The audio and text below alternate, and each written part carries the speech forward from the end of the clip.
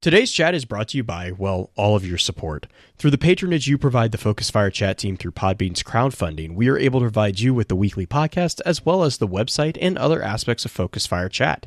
If you have any interest in becoming a patron of the FFC, please be sure to visit our website and click on the support link. Even a single dollar helps, and for those of you who are already patrons, thank you again for your generosity.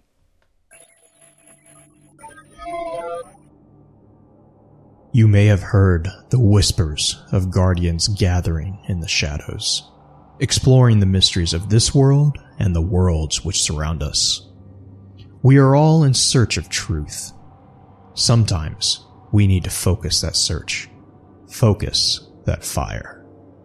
And so we come together. Join us. Join the discussion. Welcome to Focused Fire Chat.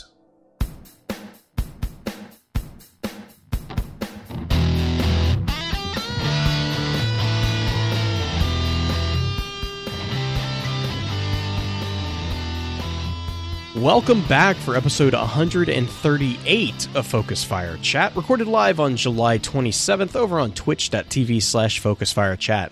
As always, I want to give a big shout out to our live chat here with us tonight. Thank you so much for joining us once again. Our topic for tonight's episode is going to be a look at the abilities of Osiris. But first, let's run through a quick introduction of those on the show for tonight. As always, this is your host, Blue Crew 86. We also have with us the man who has been said has the voice of a flower, an individual who goes by many names, some not necessarily true, Justin Sane 0516. What guys do you have on for us tonight, Justin? You can call me Billy Ray Osiris. Just don't tell my heart, my achy breaky heart. Oh my. I just don't think he'd understand. And if you break my heart, my achy breaky heart? No. You just might mess around and kill this man. Stop. No. Next up, we have our own master of social media, the one and only Green Eye Music Lover. Green, I hope you're doing well. How's the week treated you so far? I'm glad it's Friday. It's Friday. It's been a good week. We've had some big announcements as far as like Bungie goes this week, which is always fun and welcome. And I ordered my book 30 seconds after I saw that tweet. Because I think everyone had a mad dash for it. Oh my gosh. Yeah, totally. But yeah, it's been good. I'm excited for things. Nice. And rounding out the usual team, we have the grizzly bearded cultivator of Spinfoil himself, someone who has been lovingly been known as the Tigger of the Destiny lore community, the one and only Beard Grizzly. Beard, how are you doing tonight? One, get a different nickname for me. I'm working on it. I'm still broken at the fact that Green has no idea what Studio Ghibli is.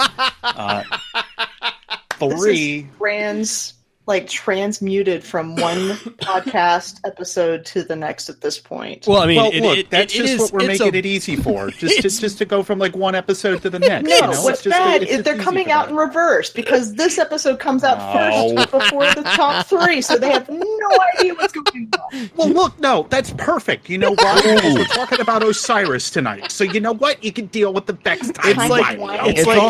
It's like Beard's. Yeah, it's like Beard's Vex notes. They start 2 pages after they start. Yeah, I didn't show you that one to actually confirm that, but it's there if you want confirmation. Side note, if you didn't know, in my journal that I have, volume 1, if you're familiar with the story of the Vex, this will mean absolute significance to you. But my notes for the Vex started on page 229. The problem is that I went back through my journal and I found out that, I had 2 pages that were stuck together. So by technicalities, they would have actually started on page 227 of the book. Which is significant because... Did you go back and renumber the whole thing? I did not. I was tempted to, but I did not. Why is that significant, Green? Tell us. Go ahead, Green. Because of... I was giving you the... Oh, well, it's honor. Significant because of the original story with the Vex that we see with Maya Sundaresh and everything. 227 copies of each of the members on that team were created. So per that point, it would have been highly ironic had it actually started on page 227. Yes. I think you need to write the whole thing over so that it lands on 227.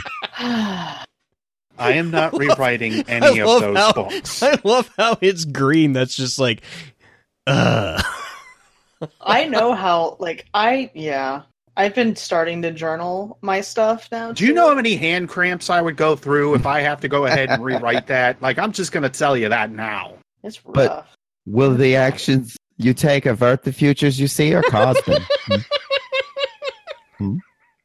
Well, it could just be moments in time. Such as the curse of foresight. And we move on. Whatever. So speaking of that, last week we asked the community if they thought Osiris was a Sunsinger, a Dawnblade, or both. And Green has been busy trying to keep up with all the responses, but I think she has arrived on a final verdict. So what was the consensus of the community on this week's question? Consensus Osiris, I get it. Right. Oh, that was an unintended pun. Good Was command it? of the subject matter. Was it? Did you actually plan that one? Yes, I did. Oh. Well, He never blinked. golf clap for you. Nicely done, Justin. Nice. It was really funny because I thought there would be more of a consensus than there actually was. It kind of depends on which people were around for D1 lore versus which people are around for just D2 lore. Because we actually had a lot of people who were just like, oh no, he is just a Dawnblade. And then people who are pulling out some of the grimoire that we're going to talk about later, saying, well, he had instances where he did have Supposedly. Sunsinger because of the Thanatonauts, essentially. That's just, I know it's not confirmed as far as... No. Okay. I'll talk about it later. Yeah, I know this is going to be part of the topic, but that was one of the things brought up. A more refined version of Sunsinger. There was not really they were all like, okay, yes, he's a Dawnblade now, but they don't know if he was actually a Sunsinger for sure. It was just assumed he was because that was the subclass that was around at that point. Which is a fair point. Right. Mm-hmm. And that is kind of... of course, I get my obligatory... It doesn't matter because he's not Shax answer from Lady Shax. Because all things Shax. I was about to say, isn't that the answer every week? Yeah, pretty much. I either get one from her that's saying it doesn't matter because it's not Shax, or the answer is Shax. Or from Bibble, he's my dad. It's like, all right, guys. You guys are ornery. And additionally, just to kind of throw more fuel on the fire here, we had a new lore tab that had actually come out, or is coming out, I should say. So if you don't want a little spoiler on the rekindled and the other gear coming up, the Solstice armor is actually giving us some hints that our powers that we receive in Destiny 2 within the first few missions are in no way like they're probably older, etc., but they're in no way unique just to us. Right. The Sentinel known as Theus 7 was captured by a Cabal was captured by a Cabal skirmish group and so on. And he was able to actually, or at least so it says in the entry, he was a Sentinel. And this would mean that he was able to call in the shield. So per that point, just to stress it, the Sentinels were still something that were available outside of just the Defenders. It seems like there are two different means behind it. So Zavala may just be a straight Defender, and others may be able to utilize those capabilities all the same. But long story short, I honestly think that at least with just that entry, that puts to rest that our abilities are not something that are just like one of those things. And even then, with the newer abilities that we're starting to see that are cropping up, with the way that we're going to be using them in Forsaken, change the ritual, change the outcome. Yep. So, just wanted to throw that out there. So he No, very it's- well could it's have been good both stuff. for all we know. right, and yeah, like I said, I might. We're gonna get you'll, into you'll it. get there, Blue. I It's might one of- have it's notes one on of this the one. topics. Yeah. So as always, we love hearing everyone's feedback on the weekly questions. This week's questions to the community is actually going to be, I'm going to defer completely and 100% to Green. Do we have a question for this week? Okay, so because he's deferring, because it's on Warframe next week, because we're going to be talking about Warframe with Oh, we are? hopefully, Oh, we Yes. are. hopefully with my name is Life. Oh Mhm. my. Oh my. And I am terrified to come up with a question of the week, knowing that Bife is going to be on. So I'm really trying to do my research and get a good question put together, but I can tell you it's going to be on the Tenno, specifically about their background, but I haven't formulated how I'm going to do that. So if you know that part of the story in Warframe with the Tenno's background and the ship and everything with what made the Tennos, Mm-hmm. expect a question around that kind of theme. I haven't figured out how to word it yet, but that's gonna be the generalized theme because I want to make sure it's good enough for Bife because it's Bife.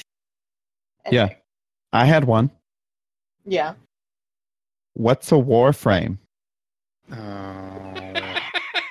I'm sure Bife will call you a numpty and then proceed to explain exactly what a Warframe is. Oh, it's just another vehicle for hurtful remarks aimed at me. All right, I see.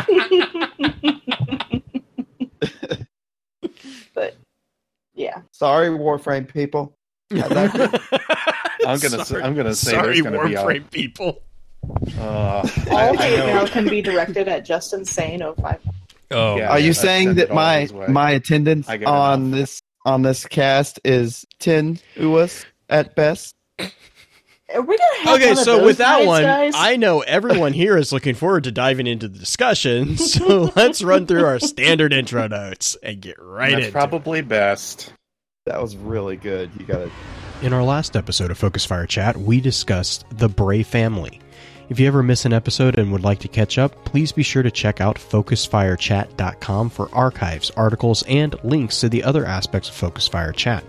If you don't mind, please rate and, if you can, review the show on iTunes, Podbean, or whichever podcasting app you use to enjoy podcasts. Reviews are extremely helpful as they not only let us know what we can do better, but help us stay on the charts, which helps others find our amazing community. To those of you who have already taken the time to leave us a review, thank you. As many of you already know, Focus Fire Chat is a cross-community gathering where the intent is to offer a week-long, in-depth view of a particular subject from within the lore of Destiny and other games. This chat begins every Tuesday morning and runs until the following Tuesday, with topics decided by the group via a poll that begins every Friday and ends on the Tuesday morning of the new chat. Every Friday at about 10 p.m. Central, we get together to stream a high-level summary of the previous week's chat for those who were unable to participate. Please be sure to also give some support to the other podcasts in the Guardian Radio Network, links of which can be found in our show notes on our website. If you are a fan of lore in all its various forms, be sure to also check out thelorenetwork.com, where you can find a wide variety of some amazing content covering a number of different titles and mediums. Our next chat is going to be a discussion on the extra lore topic of July, Warframe. However, as always, please be sure to weigh in on the poll this weekend to let us know which topic you want to discuss after that. Links to that poll can be found on either Twitter at FocusFireChat or within our Discord server. With all this being said, here's Green with a high-level summary of tonight's topic. Hey guys. I will have to admit that writing an introduction or summary on the topic of Osiris's abilities proved to be a bit more of a challenge than my usual topics. This is not for lack of information, but rather due to the precarious nature of discussing one's abilities. What I mean by this is that a person constantly evolves and adapts to survive in their environment. Abilities, therefore, while similar over time, inevitably reflect the challenges overcome. In other words, while the basic ability might be similar, every individual will have nuanced differences in their own manifestation of any given ability. The question at hand for Osiris is, are his abilities directly tied to his involvement with the Vex, or is he merely more advanced in his warlock ways than ourselves? Discussion on his subclass will also prove to be an interesting topic due to the evolution of our own understanding and perspective throughout this franchise. Osiris is one of the many reminders that the characters that we theorized about throughout D1 are being revealed to us in layers, and that our diligence and willingness to constantly learn will help prevent the enemy, in whatever form they inhabit, from achieving their goal. Ignorance is the enemy of mankind. Before we jump into the information and thoughts that the community had about the abilities of Osiris, however, let's have a quick chat about this week's Lost Lore.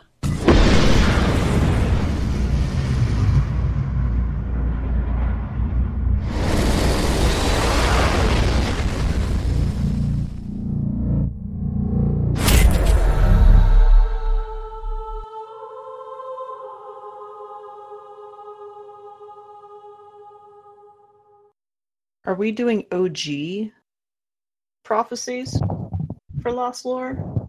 I was actually going to talk about the definition of prophecies. And kind of... Okay. Because, so here's the thing is really interesting about this whole thing. There are... Let me pull up my notes real quick. There are three main things with regards to Osiris within Destiny, predominantly Destiny 1, but Destiny 2 as well.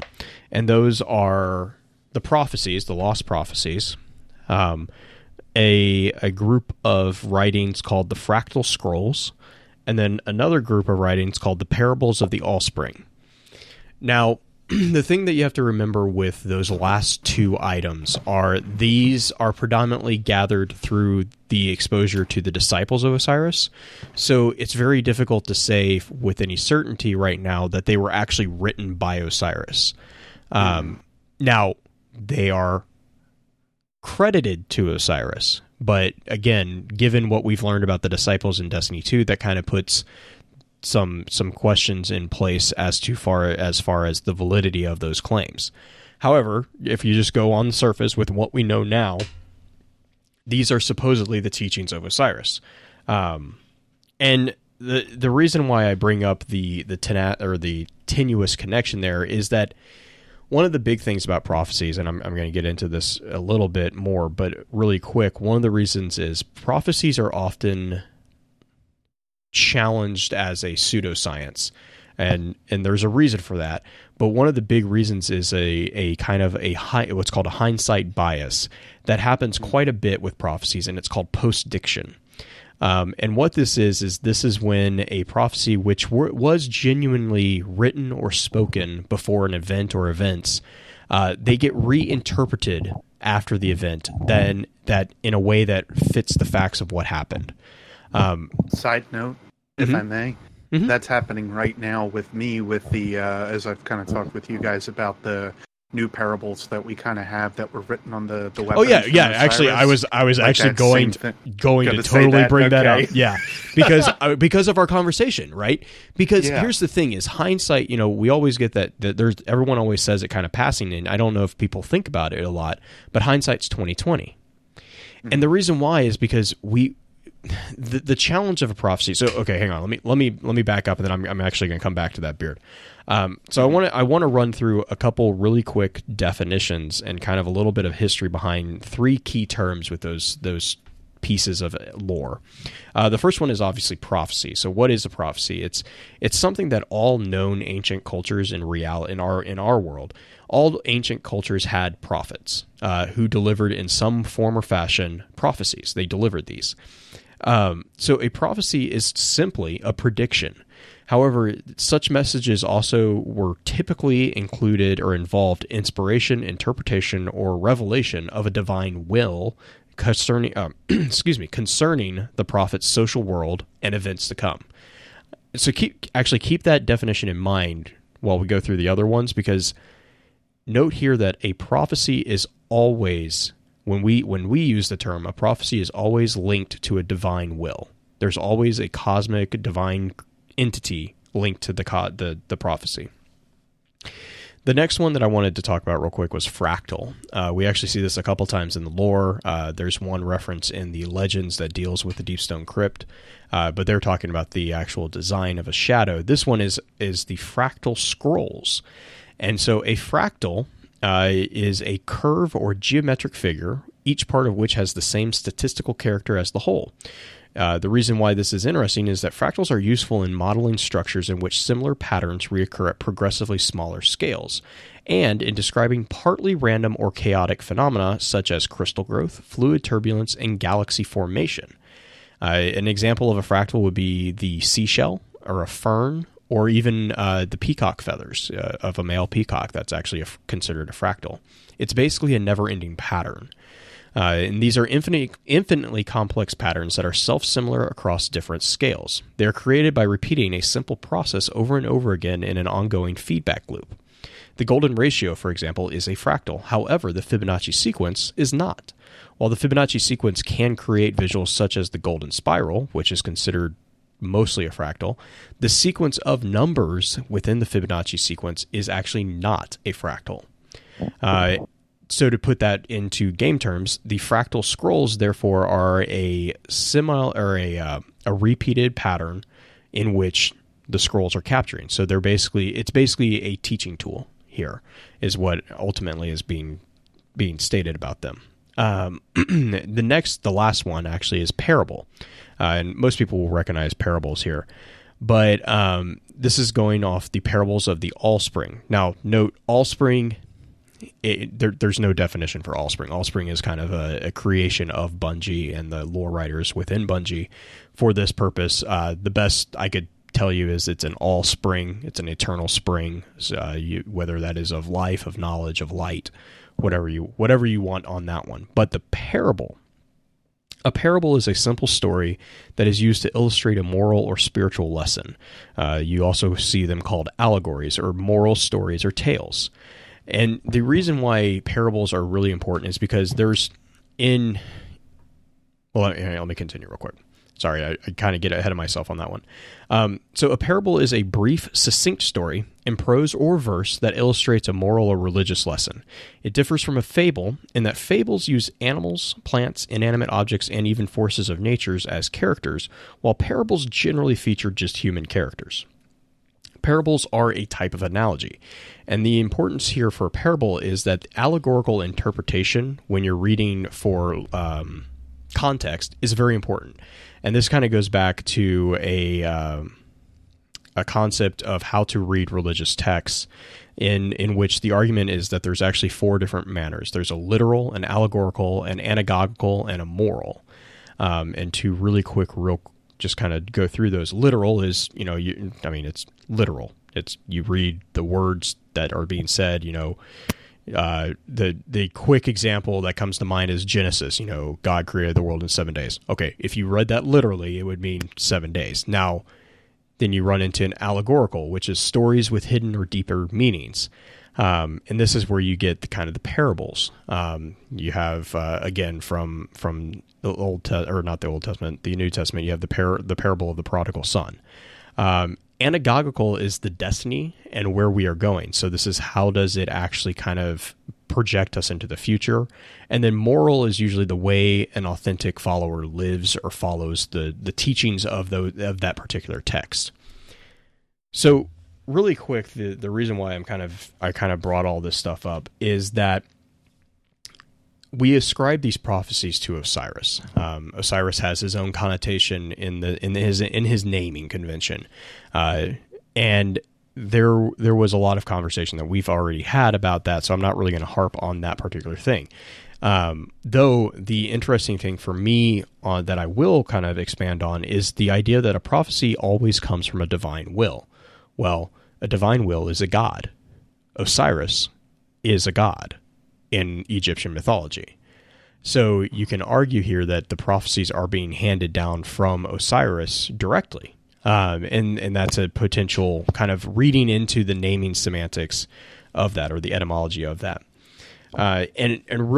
Another kind of thing here on prophecy is that there are different types of prophecy, and this is going to kind of tie into where I'm going to let Beard kind of talk about a little bit of the post-diction concept. There's ascribed 12 modes of prophecy, and this is actually from a philosopher from Judaism in the 12th century. He wrote this. It's called The Guide for the Perplexed, which is a very apt named text. He wrote this in 1190, and it was translated actually in 1204 into common language for that time. And his name is Maimonides, which is not an easy one for me to say. And his 12 modes of prophecy range from what's called inspired actions, which would, in his text, the example he gives is like Noah and the flood. Noah was inspired to perform actions, but he never actually said any prophecies. He never spoke, divine word. He just did. He built the boat, and there you go.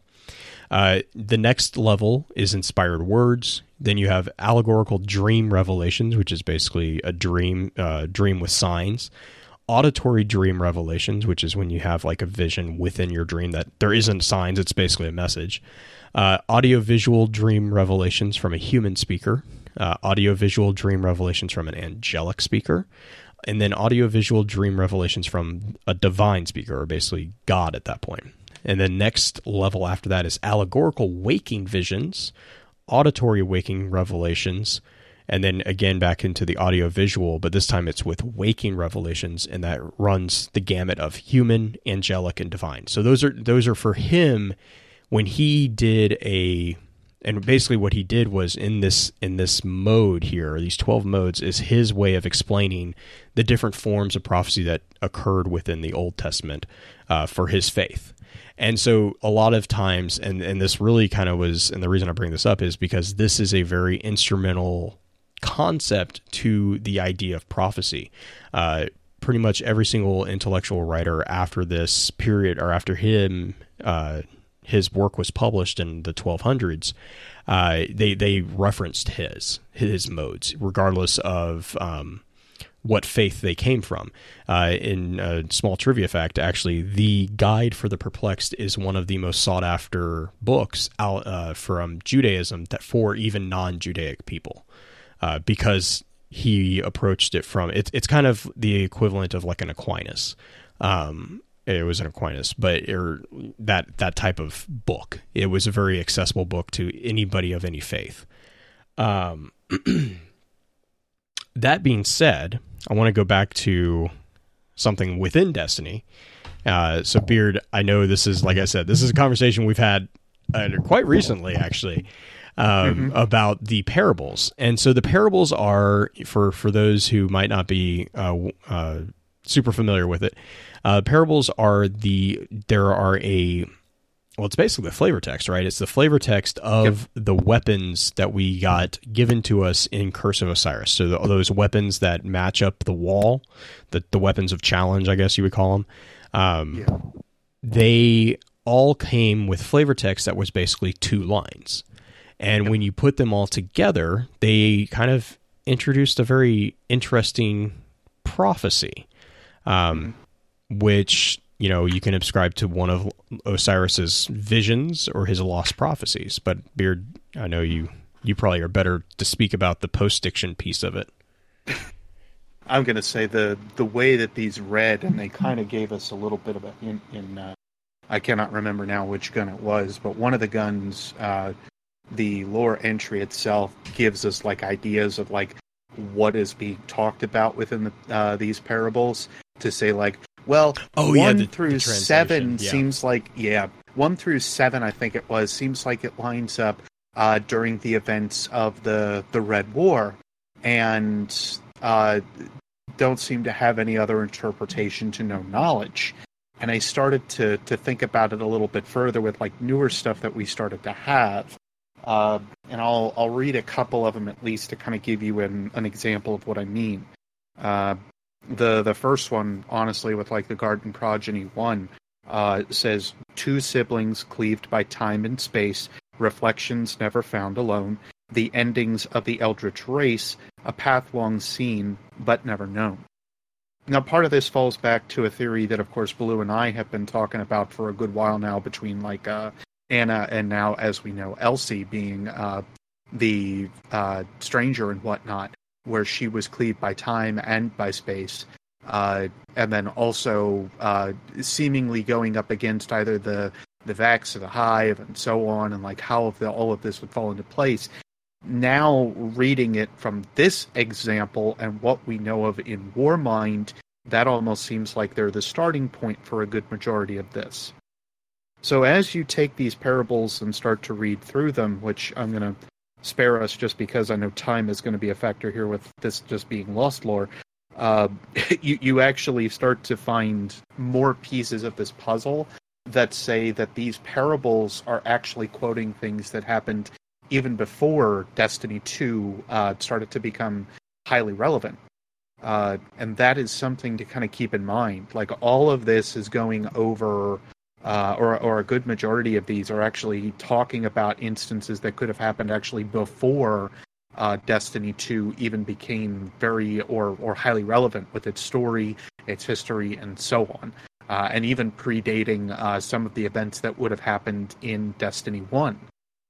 So Osiris is kind of akin and more up on these pieces a little bit, it seems, or had visions about how they could have all been placed together.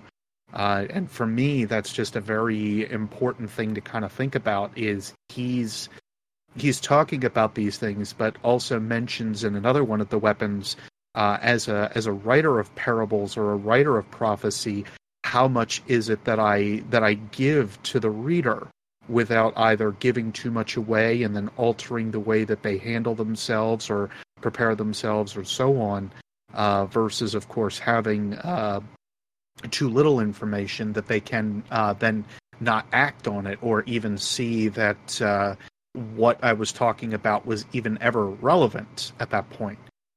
So those are the balance points that Osiris has to try to fall into, and I find it nice that Bungie is kind of putting it this way, because going back and reading them again, yeah, you start to read a little further into these and figure out, as Black Flag just said, you start to figure out what this curse of Osiris truly is, this curse of foresight, this ability for him to see what it is that's actually coming down the line, or what it was that had happened previously, and the way that these prophecies and parables are written.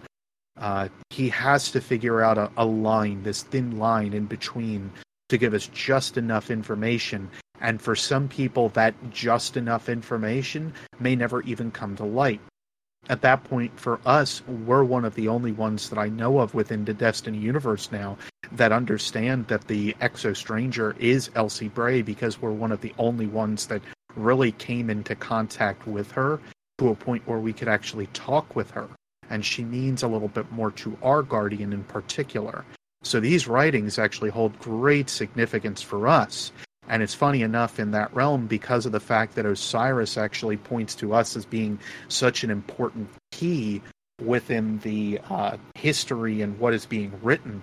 Because without us, within the Infinite Forest and so on, we wouldn't be able to perform the events that we do, because of the way that we then influence time and so on with the Vex. We're that element that doesn't necessarily line up with most of it. And we're still trying to figure out the question of, well, why is that?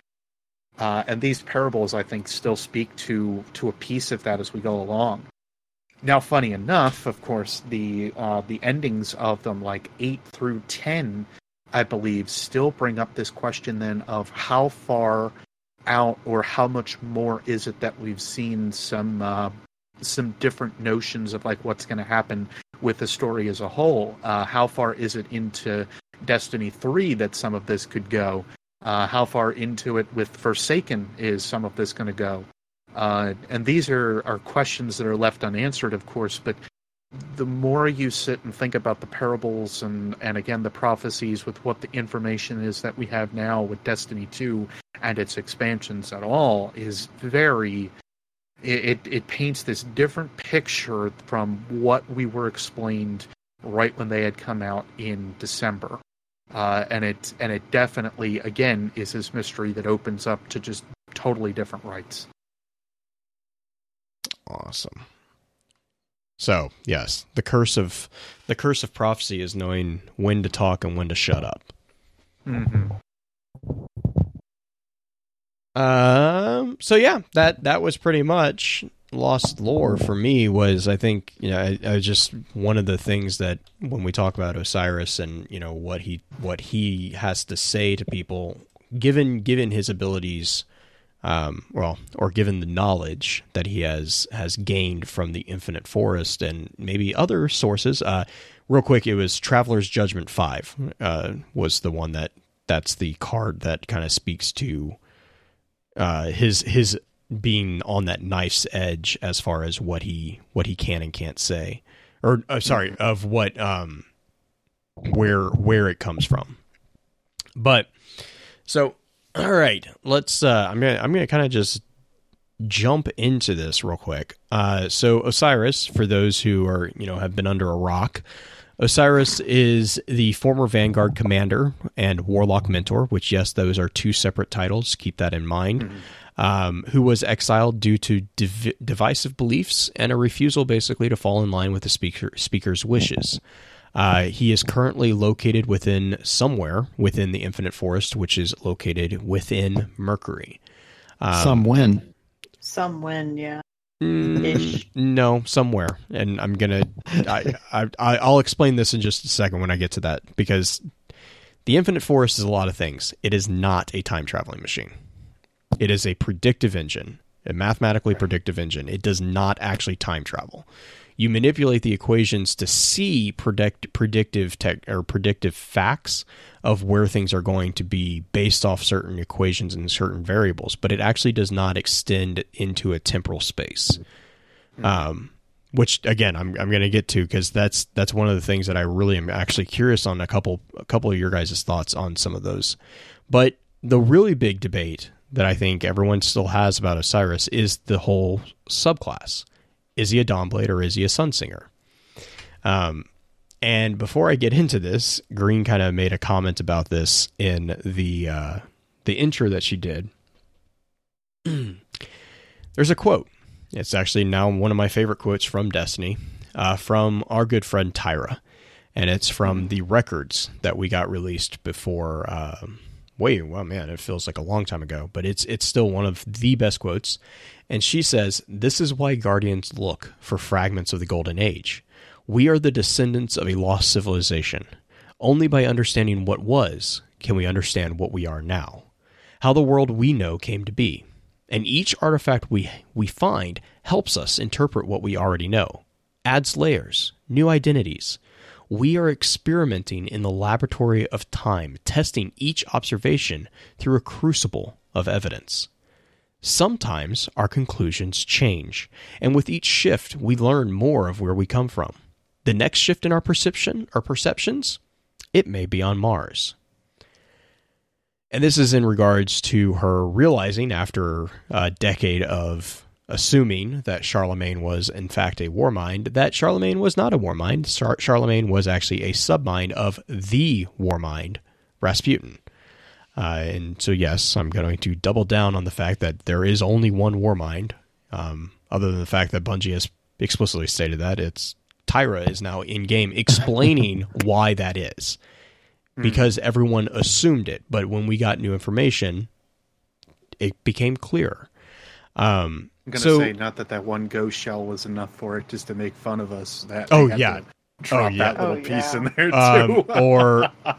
Talking minor little spoilers, Cade 6, not Cade 7, Cade 6. But what's going on in chat?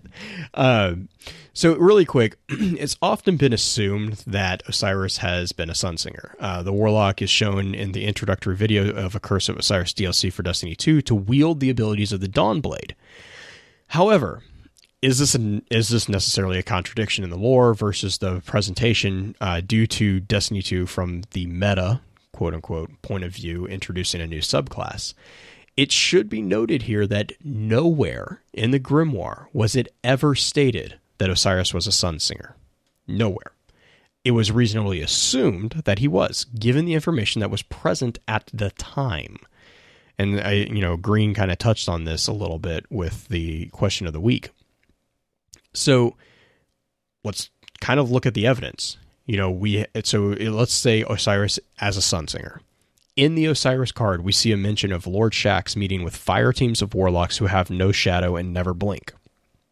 A lot of different explanations here. One being, hey, he's got reflections that are full of light, full of solar light, and they don't really ever blink. Wait. So that just repaints that whole scene. He's surrounded just by Osiris at that point. Not different warlocks, just Osiris. It never says that it's different warlocks. It just says fire team of warlocks. That just blew my mind, because that's not something I've ever thought of as far as that scene. But I mean, it's just kind of creepy. Oh yeah. But you know what? The reason why is because one of the first times we meet a reflection of Osiris, there are more than one, and they're surrounding us, talking to us, and arguing with Sagira. Talking to Sagira.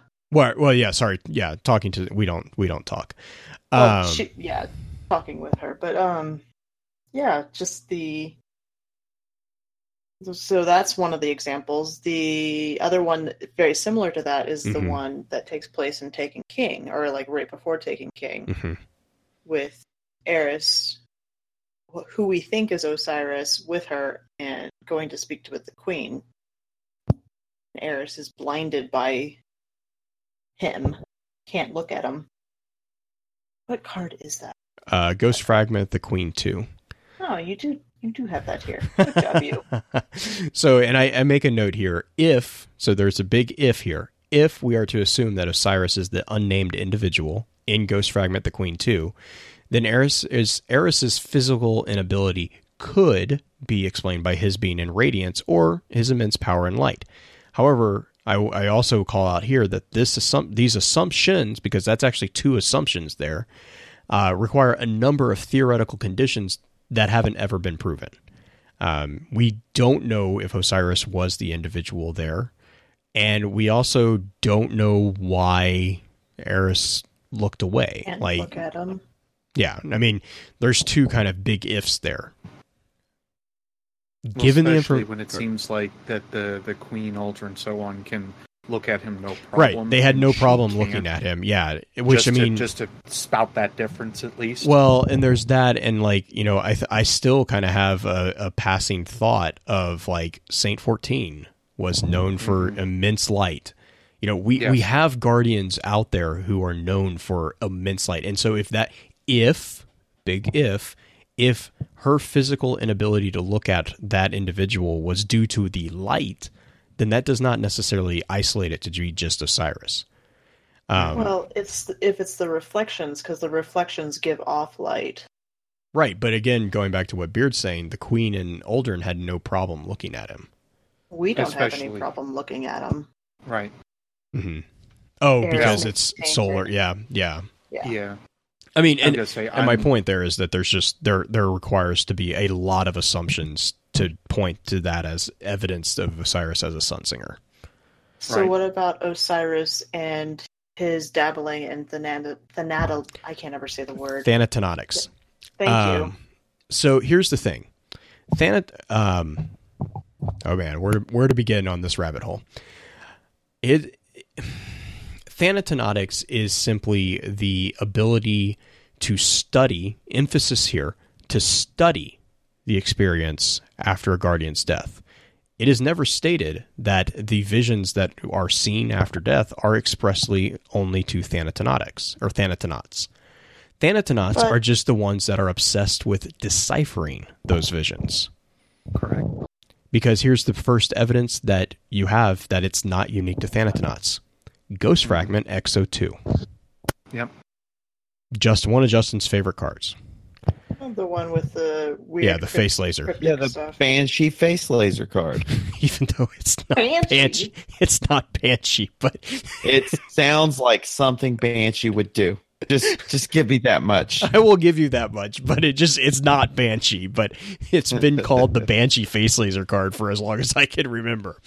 But yeah, it's basically an Exo Guardian who is doing exactly what a Thanatonaut does, but in the card, he specifically states in a way that makes it clear that he is not a Warlock or a Thanatonaut. He says, I'm attempting to do what the Thanatonauts do, and that is to study. So basically what they do is they do what Ikora was kind of getting in trouble for, repeatedly commit suicide. They jump off the shore. That's where the joke on the Shores of Time were from. Which is where the whole idea of Osiris being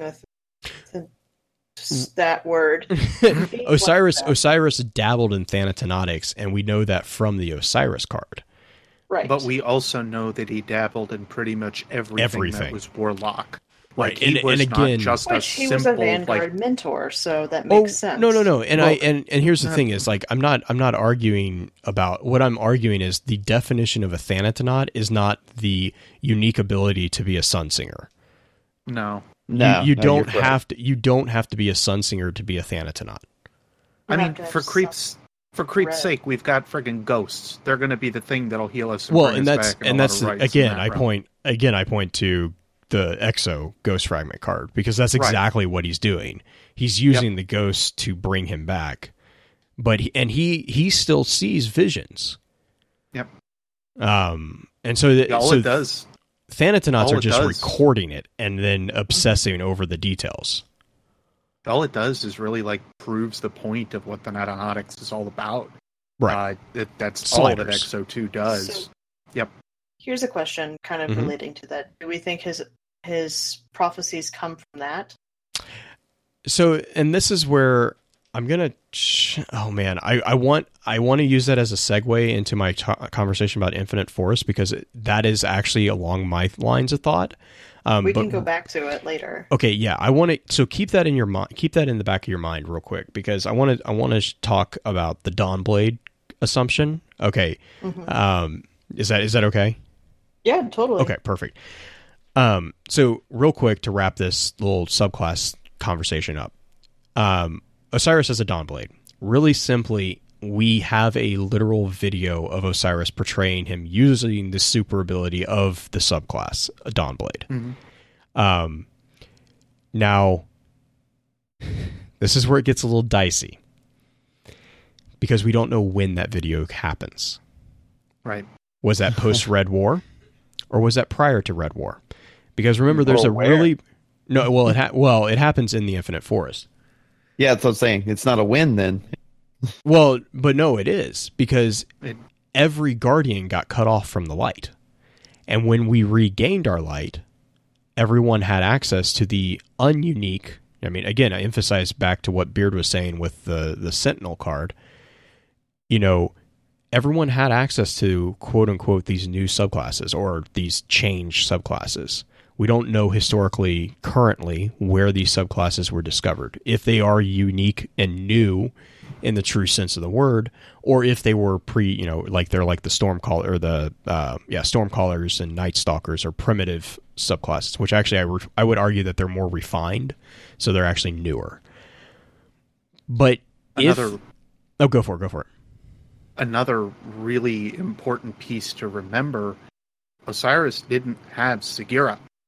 He was pretty well out of light to begin with, because we've seen with Tevis, you do lose your light after a while.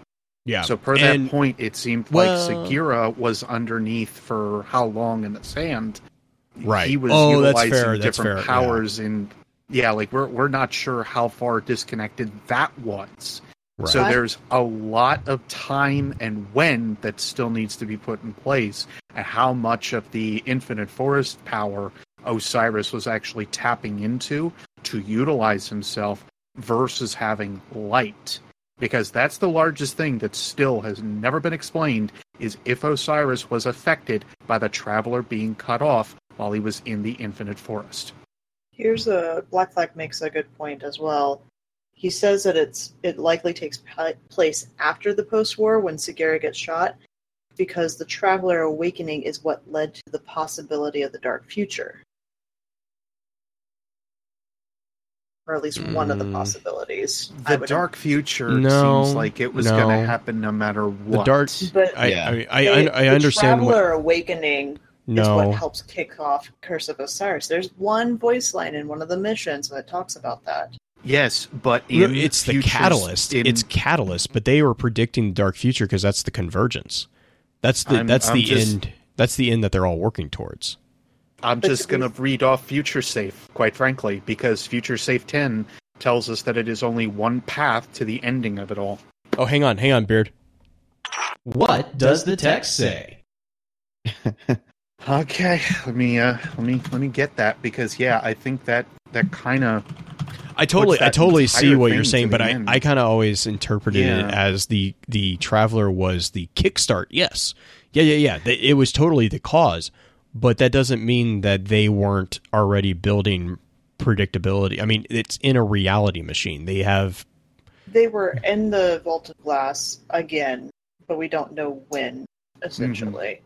Well, they could have also been in a reality hang on. Vault of Glass. Wait. Okay, which conversation thread are we on right now? The Vault of Glass. The Vault of Glass was the presentation. So the Vault of Glass was the presentation of Osiris as a Dawnblade. That's it. Right. There was no dark future in that Vault of Glass. No, but if Sagira is shot, because at the same time, and that's what they're investigating at that point. Well, okay, so real quick. Sagira comes, she gets revived, and that's one of the first things she talks about is that the Traveler awakening, because she knows about that already. Well, she doesn't necessarily know about it because Osiris doesn't tell her about it. She's just basically sent out from the forest, shot, and then she's like, Osiris is in big trouble. I don't know why, but Osiris is in big trouble. Yeah, I don't remember Sagira making a comment about... Hang on, I'm going to have to... I don't remember that particular line, is all I'm saying. We didn't know until we were... Because I just got done replaying all the missions because I was helping somebody out. But we don't hear any notion of Sagira knowing until we actually meet up with Osiris again. And then we start going down the path of trying to figure out Panoptes and so on. So for that angle, I would really say that no, there's no relation to it. I'm curious. And Justin, I know that you want to say something. I do want to read Future Safe 10. You go right just ahead, to get that done on that angle. But this says, a fragment from Osiris. First words cut off, but ought been easy to gather this foresight. Prophecies are tricky things. They change the future, they foretell. When a seer shares their knowledge of a coming event, oh no, this is actually the one I was thinking. It's Sagira's shell. Actually, I think is the one that I'm thinking of. Okay, while you look up real quick. Yeah, that's exactly what it is. All right, go ahead. So real quick, what Black Flag and Green are saying, I completely see what you're saying. This is in the Gateway. There is a quote or a voiceover by Akora that says, when the Red Legion attacked, it cost us almost everything, blah, blah, blah, blah, the awakening of it. And then it jumps to the Infinite Forest. My point is, I can totally see where, this might be, you guys might be correct. This might be a clear indication that this event that we are jumping into is happening after that. But my point is there's nowhere in the show right here, and I didn't even think about this, so you guys are, actually seeing something different than I was seeing. I was seeing this as a flashback to Sagira and Osiris in the Infinite Forest. Right. But so you're saying you guys are seeing this as a progression of events linearly. Right. And okay. I can see that. Yeah, I can see that. It can be viewed both ways easily because there's no indication one way or the other. And there's no right, and then Black Flag actually brings up the next point I was going to say is the real question is how long did it take the Hidden to find Sagira's shell? Right. Justin, real quick. I know you've been holding your time. No, you're good. I actually had a question. So to Blue's, I mean, I'm not Blue. To Beard's comment about Osiris still being able to use Dawnblade after Sagira was damaged, and all that, and whether or not that ties into exactly when the Traveler's Light was blocked. Do you guys view Osiris's abilities inside the forest as being dependent of light? So, like his ability to clone himself. I don't see that being a function of his light, but rather him just manipulating the simulation. He's simulating that he has the light. Yeah, that's what I'm saying. I can totally see that being the case. If And he that would did be that, super. that That'd be super snarky. Like That I would love all it. the different. Well, I kind of see him when he's in the forest as being kind of this like Neo Matrix type character, where he's figured out the rules, and now he can bend them and he can break some if he wants. Well, and that also to that point too, he has the little Vex ducks, the little cubes. Yeah, We don't know the fidget cube. We don't know what those do. So That's his interface. right, but what Justin is basically saying is he's hacking the forest. Yeah. So. Oh my God! Now I Okay. have a picture of Osiris on stilts yelling hacks. Yeah, okay. God. The other thing that would bring up though is that would mean if his reflections are just a Yep. ability based in the Infinite Force. I don't think those they're ability. cards. I don't think they're abilities of Osiris. I think they are manufacturers of the system. Right. That means those cards talking about the shining, what we thought was a reflection with in front of the Queen, was it Queen 2, and the other one with what Osiris you said with was it Shax? Yeah, Shax. Yeah. To be clear though, it never specifies where Shax is. Would Shax go into the Infinite Forest? Where would Shax not go into? I mean, seriously, have you seen Shax? Yeah. Have you heard Shax yell at things? I mean, it's not like he would be scared. Shax and the Red Jacks in the Infinite Forest. Oh Sounds my like God. a great time. Not in the forest, but He just has does to go into the gate. Mercury. Yeah, He does go to Mercury. He has to go ahead and plan out Crucible maps. So per that point, he very well could. Now I want Yeah. a cartoon about that. But we also speaking to that Queen 2 card, I mean, I believe me, I understand what it is to get kind of nailed into an understanding of something. We don't have to be married to this understanding that the brightness that Eris shields her eyes from in the Queen 2 card is some sort of copy of Osiris giving off the light that we see in the Well, Panoptes mission light. I'm just Here's the other thing. I guess what I'm trying the to say is it concepts could that have we as have. much to do with Eris as it has to do with Osiris. I mean, it could be, it could be very much something to do with her eyesight, her way of seeing light and the world around her, as it has to do with the way he physically appeared. Well, here Like I'll do Daredevil seeing red and everything. Yeah. right, Mhm. and I'll do you one better on that one. We, here's the problem with the Infinite Forest. We don't even know that Ghost Fragment Queen 2 has actually happened. Yep.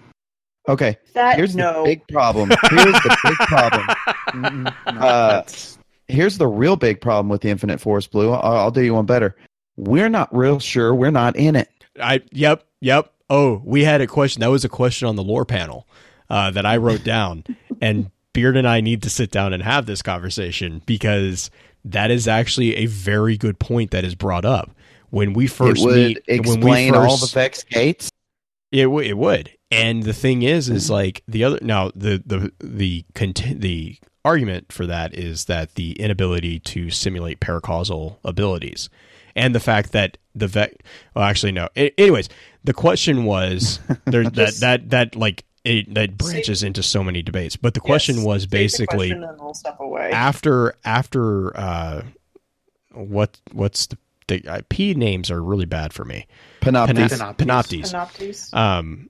After Panoptes somehow manages to steal Sagira, which is never really explained either, we just get booted out of the forest with no memory of how we got out. right. And we're fine. So the question for the lore panel was, how do we know that we're not actually from that point still in the forest? Because if you remember, every strike, every mission, every time we go into the forest, we have to run in to the mission, and then we have to run back out to a set exit point. That one mission, we never run to a set exit point. We just pop back out of the forest. I'm going to say all of a sudden we find out that we're being finely tuned to a Vex mind that's going to suck out our light like Scene 14, you know? And we all notice the little top on the table is just still spinning and hasn't fallen over yet. Yep. So I'll correct myself for a third time. The card that I was trying to reference actually is Null Calamity 9, because this is the one in which we have Sagira and Osiris talk to each other about he's meditating and all of that. Yep, he pops off on his own. And a couple, I'll just read like the last half here. Eyes closed, Osiris shook his head. Many equations lead to this answer. A sound like a drum beat, but with the impact of an earthquake, shook the lighthouse. Sagira darted through the crumbling chamber. What do we do? Another bone-rattling drum beat kicks up clouds of dust. Osiris floated to his feet. We start over. Boom! Through the window, a shadow eclipsed the Vex eyes. But first, he said, you'll have to res me again, old friend. And that takes place after the campaign, right? That takes place afterward, like directly after, because she says how she's misplaced Sagira again. They talked about Panoptes becoming scrap metal. But yeah, this is entirely like directly afterward, at least to like how we're kind of noticing it all, or at least so we're led to believe. But that being said, like the course of events that is the dark future is something that needs to be averted by slight events. It is not something that, and as Osiris says within the Fall of Osiris comics, as much as we don't like to refer back to those, he does mention how the Vex are an enemy that we need to constantly fight against. They are not something that is simple to defeat. Not like the Hive where they tire, the Cabal where they run out of reinforcements, or the Fallen where they unfortunately will eventually run out of things to scavenge and keep themselves alive unless they become the Scorn. But those are the largest thing that we need to at least look at when it comes to Osiris. He knows that this is the outcome that is eventually going to happen. Which is why he's so petrified of them. Absolutely. And that's why he disagreed that the Darknet or whatever, the Hive, were the biggest problem. He's it makes me think of the old adage, and I'll twist it a little bit to make it more appropriate for Destiny. How do you beat the Vex? One bullet at a time. I'm gonna say it's like he mentions like what would I prefer, the darkness or the Vex?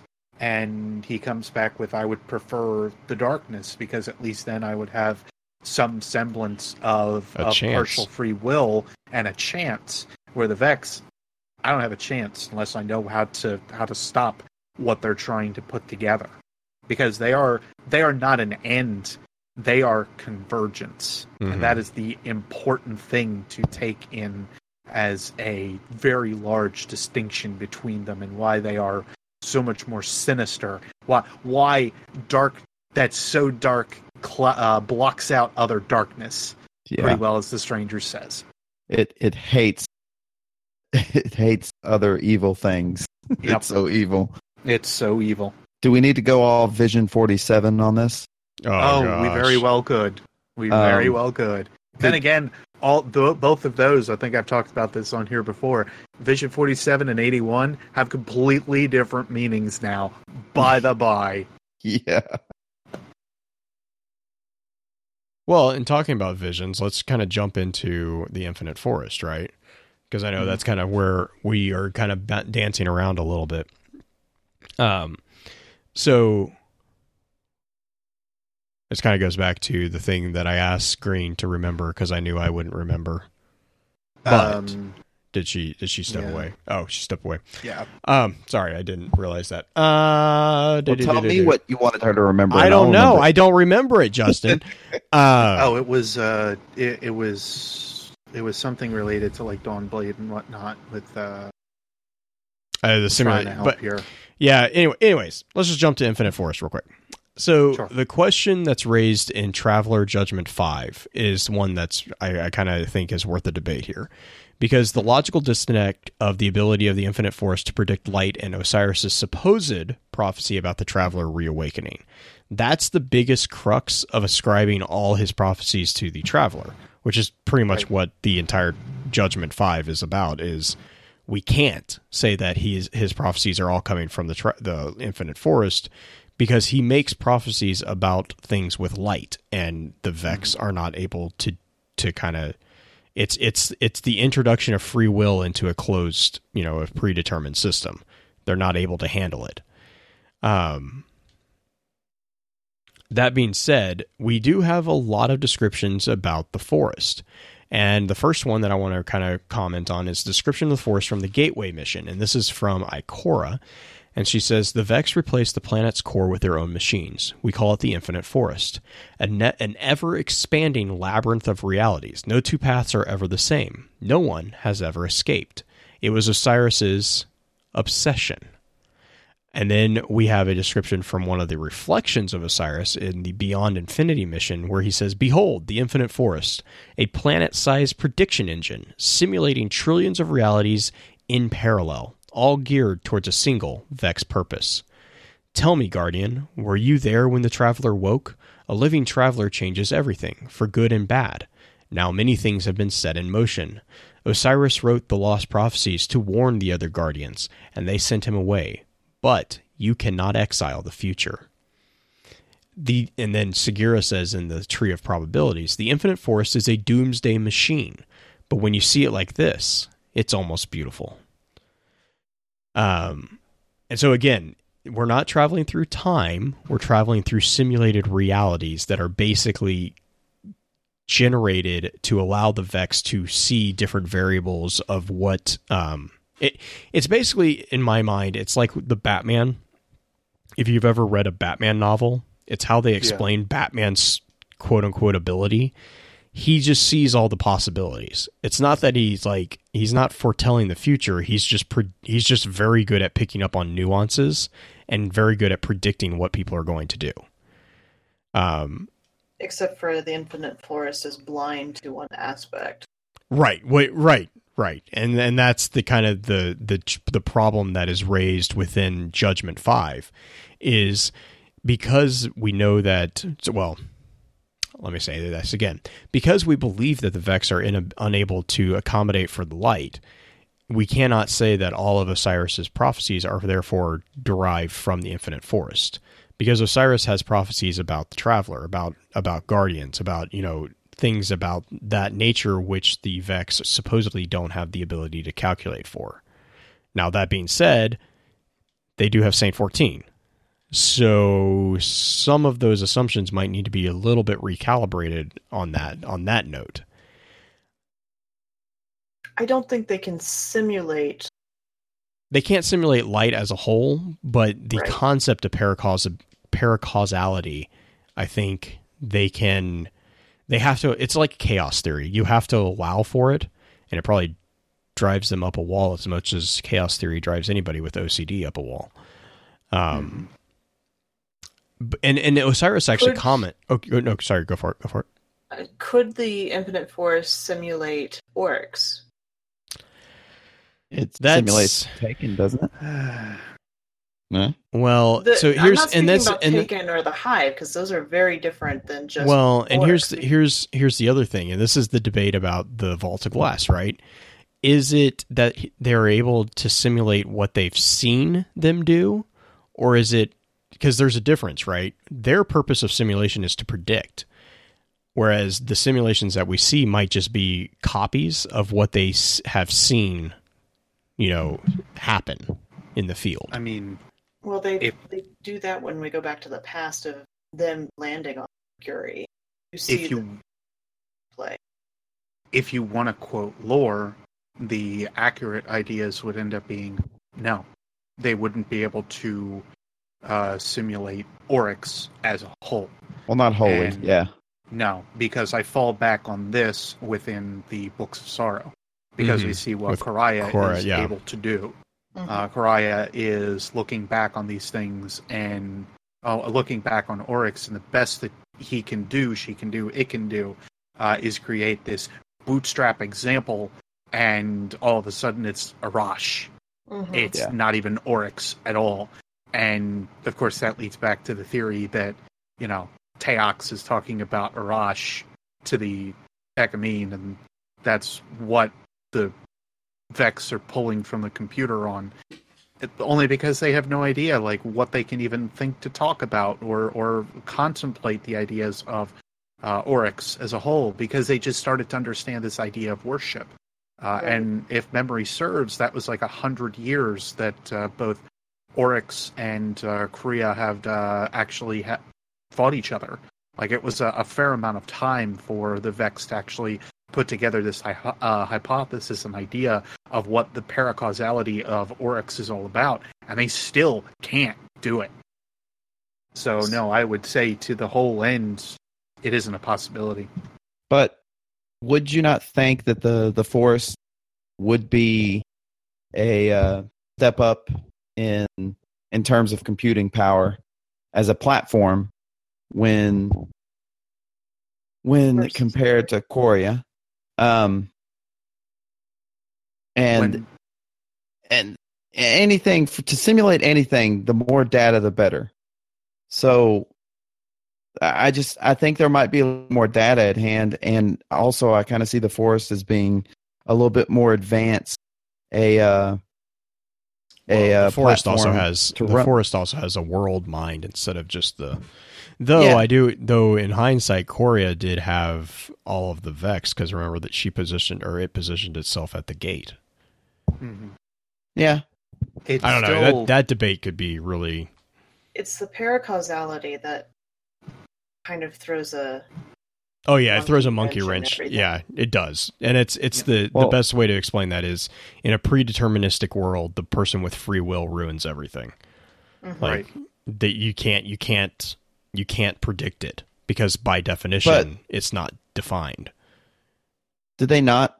I mean, they predict headstrong Cabal commanders, and But Cabal aren't psion paracausal. ability. Psionic abilities aren't psionic they're not paracausal. Neither are the Fallen, realistically. Most of Are the other, the Taken by definition not paracausal? The they Taken are yeah, go for it. Beard. Taken are paracausal in how they form, but Mhm. they are not paracausal in how they act. Yeah, Because So- realistically, you can Yeah. simulate the ideas of fire. I can Yeah, I yeah. can spout fire from my mouth if I really want to. It's not going to be a fun idea, but I could do so. They're not using any kind of paracausal powers whatsoever. They're taking But- from the examples of different paracausality that need to require them to be given them by Oryx and given them by the power of the worm, but there's something that is apparently easily either simulated or looked at. The ability to teleport back and forth is something that the Vex do all the time. That's easy for them to do with the Scions or otherwise. I just don't see that their base potential and powers of the Taken that we've seen that have been simulated are in any way necessarily hard for them to look Well, into and again, or it's understand. the same argument about what are the Tetch ones doing with this Taken? Are they creating the Taken power, or are they just harvesting it? Yeah, Right? I would argue that they're harvesting it. They're not creating it. And that's a considering- difference. That's a difference. They're holding a mirror up to the reality that I they just- exist in. No, I mean, just and it's think an if we, excellent question. I mean, I totally Yeah. see where you're coming from on that. I just kind of keep coming back to whether we believe that, to bring it back to Osiris, whether we believe that he's actually able to manipulate the code in the forest and copy himself, or whether we believe that these are simulations of himself that he's pulling on from other. I think there are is that- simulations of himself that he's created. that he's run Yeah. using Using his the little archi- fidget using- cube. Using the fidget using cube. the architecture that's present in the forest. Well, okay, but Well, let's you're- look at this real quick. Hang on. Let's look at this real quick. A hacker can write a virus. A hacker can write a virus using the parameters of a computer that would destroy that computer. That's not unheard of. So if Osiris is actually hacking the Infinite Forest, right? All he's doing is using the parameters of the coding language of the Infinite Forest to create for himself a reality in which he has multiple versions. He's splintering himself. Yeah. And that's kind of the thing is like it's almost hinted at that's what he's doing with the reflections, because that's what Segura kind of mentions. Segura's explanation of the reflections, and I'm going to jump ahead a little bit, Green. I see that you're floating on the limitations of the forest, and I want to come back to that because it's a very good one. But the ability to create reflections according to Segura is, she says, Osiris has adopted some of the technology of the forest to his own purposes. We are going to run into his reflections. They're copies of himself, made so he can explore multiple pathways at once. And yes, I'm aware that it makes Osiris seem like an egomaniac, but don't worry, he is. And so that's why I'm saying is like the reflections are literally, he has bootstrapped himself into the forest in such a manner that he is literally hacking the operating system, which is why what's his face always is so pissed at him, because he is the virus inside the computer. And what does any good antivirus do? It tries to eradicate the virus. So that's what it's I doing. haven't found a good antivirus, but that's okay. Yeah, I don't think they're ready. That's because you keep downloading voice modulators. But Listen. Pins is my good antivirus.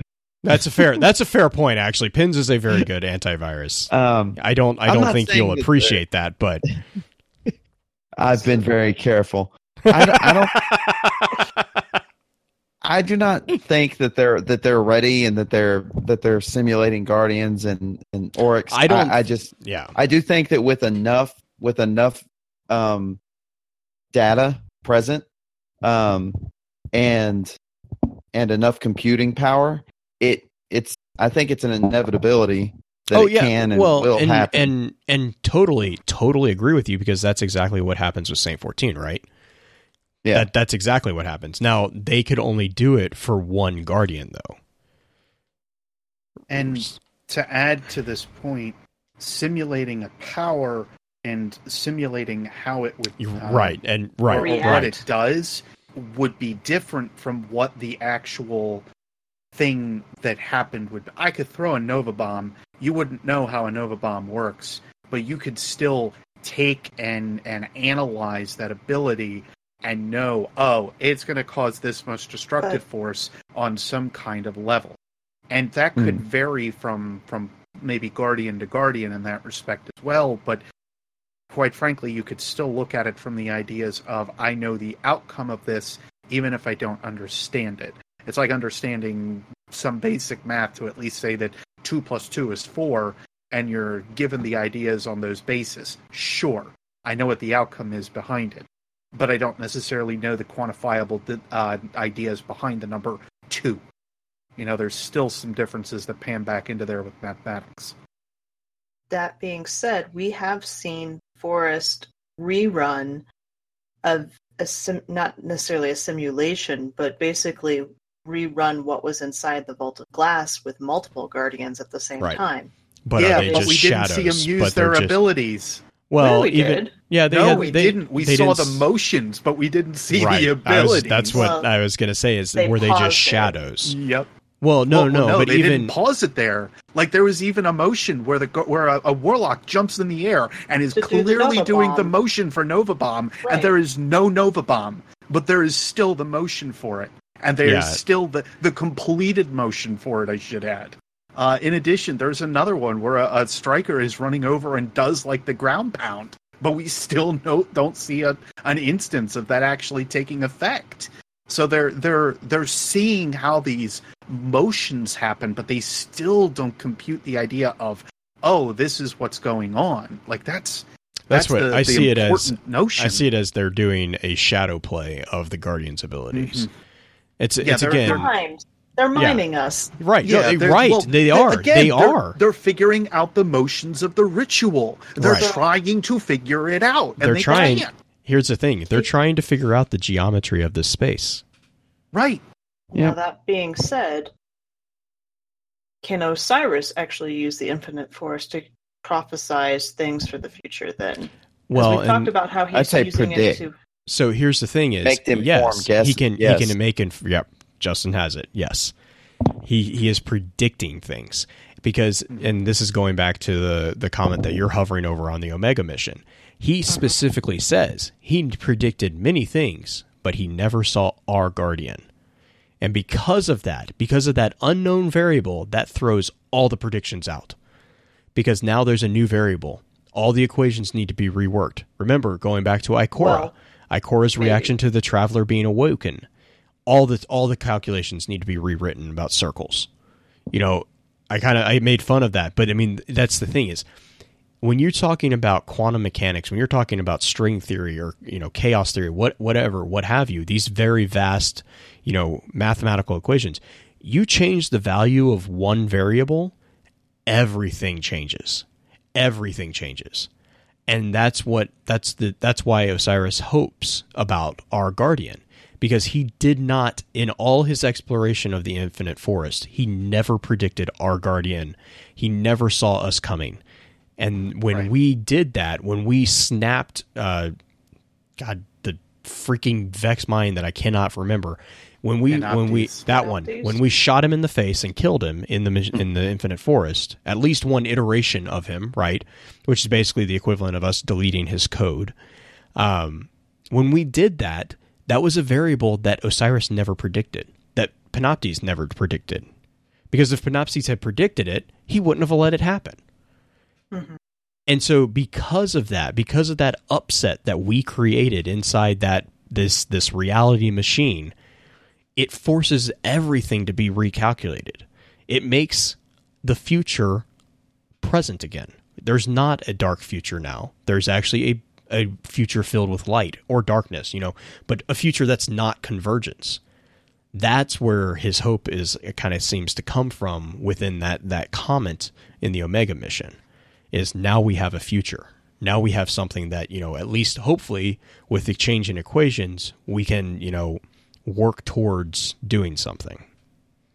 Well, Black Flag brings up the point too that you were talking about with our Guardian, it's which is so weird. Why are we so darn special? It's because here's the thing: this is one of the I'm going to get on a little bit of a soapbox because this is one of the biggest problems but one of the biggest thoughts that I have is. There's a number of different reasons why we could be special. And I mean, I've got a very good reason why. Right. I mean, but the problem again is the model exists. If you are in a predeterministic world, if you are in a world in which everything is predictable and all you do is introduce one person or one thing with free will, one thing that is not slave to a predeterministic route, it will completely screw up everything in that system because of the simple fact that that system is not able to contain or predict the individual entity. And that is what we're doing with the Vex. We are completely and utterly jacking with their equations because for some unexplainable reason, they can't predict us. And that's why Osiris sees our Guardian as special. That's why, you know, Ikora even makes, I mean, all the Vanguard mentors make comments about the Guardian. Saladin makes comments. I mean, all the power figures in the Destiny universe are making these comments about our character. Sorry, go for it, Green. I was just going to say, in particular with Osiris's predicament within the Infinite Forest, if you introduced any character into the Infinite Force, it would have changed things dramatically. It could have been Cade going in there. That doesn't mean it would have turned out the same way. Like, Panoptes may not have been destroyed. But I would say any Guardian walking into the Infinite Force, because Osiris has been in there basically by himself for years and years at this point. If anybody would have gone in there, it would have changed things. Maybe not. No. It would have changed things, but I think my point is that Osiris's comment towards us was more about I think I took it as more of our defeat of Panoptes. Mm-hmm. Like we didn't just go into the forest and muck things up. No, we went into the forest and deleted like the primary boot system. Mm-hmm. Like, I mean, we completely basically forced that computer to have to reinstall everything. Right. So It's the same thing as when we defeated Atheon or Atheon, whichever one you want to say it. That's still debatable. The godless one. There's The one godless recording one. though. There's a recording in D2, a scannable that pronounces it for you. I know. I love that I don't YouTube care. video. I love that YouTube video of the guy losing Yeah. his mind because of it. Mm-hmm. It's finally settled. But with the prophecies, Mm-hmm. how does Osiris get them now? It goes back to my Thanatonautics question earlier. That's what it was. That's what it was. Sorry, I think stepped away that's for a second. no. Beard and I were both like, we were all like, we know we told her to remember something, but none of us And can then she remember it. went And away. then she went away. This is why you're not allowed to leave ever. I have to go pee sometime. That's why I think a lot of the prophecies are from Thanatonautic visions. First off, because it would explain a bit of the jumbledness, which you'll note with most prophecies, that's a kind of a given, is that they're always jumbled and vague, which, again, Osiris makes that comment as well. But I really think, there could be some of his prophecies that he, predicted inside of the reality machine that is the Vex Net or the Infinite Forest, sure. But the ones about the Traveler and stuff like that, I really think those are kind of spurred from Thanatonautics. I could see that. Now, to fall back on something that Black Flag was talking about, though, too, which could start to bring in a Calm down, Marty McFly. Yeah. So he said, all of this just leads back to we're a time traveler theory in my head. And then he goes on to say it's more the fact that he says, I never saw you that makes me ask why. There was somebody else that had to ask the same exact question. Does anybody want to take a guess at who that was? Beard's favorite person ever. Stranger. Yeah, the Exo Stranger had to do the same exact thing because she was bouncing back and forth, or Elsie was bouncing back and forth on these different world lines, apparently, to attempt to find the ones that ended up getting back to the same spot or a spot that was a victory for her. Right, and so here's the other thing that kind of will throw everyone's little head for a loop, possibly, is this also paints the fact of the machine that, everyone's so convinced Elsie's using to jump from time to time. Is that actually jumping from time to time, or is it simply a viewing platform? Is it a portable Infinite Forest? Well, that falls back not from the Infinite Forest, but from the device of what the Future War Cult utilize. And even then, we have to go back and look at what Praedyth was looking at, too, because his ghost mentions how he ended up seeing somebody that was out that fit the Exo-Stranger's position. So is it that she's able to do both? Right, Because she went then into the also Vault of his Glass. ghost was a Future War Cult ghost, too, wasn't it? Yep. Right. Yeah. But I'll ask you this. Instead of thinking of the Strangers having a portable Infinite Forest, are we just in a bigger one? Or is this the Ishtar Collective and we see what the Vix are simulating through the computer? Yeah. I mean, you're talking about multiverse theory to a T at that point, which that goes further than just Really? Well, I'm just trying to illustrate. I'm just trying to illustrate that there's multiple layers of the ways that you can look, the ways that you can ask these questions and look at these things.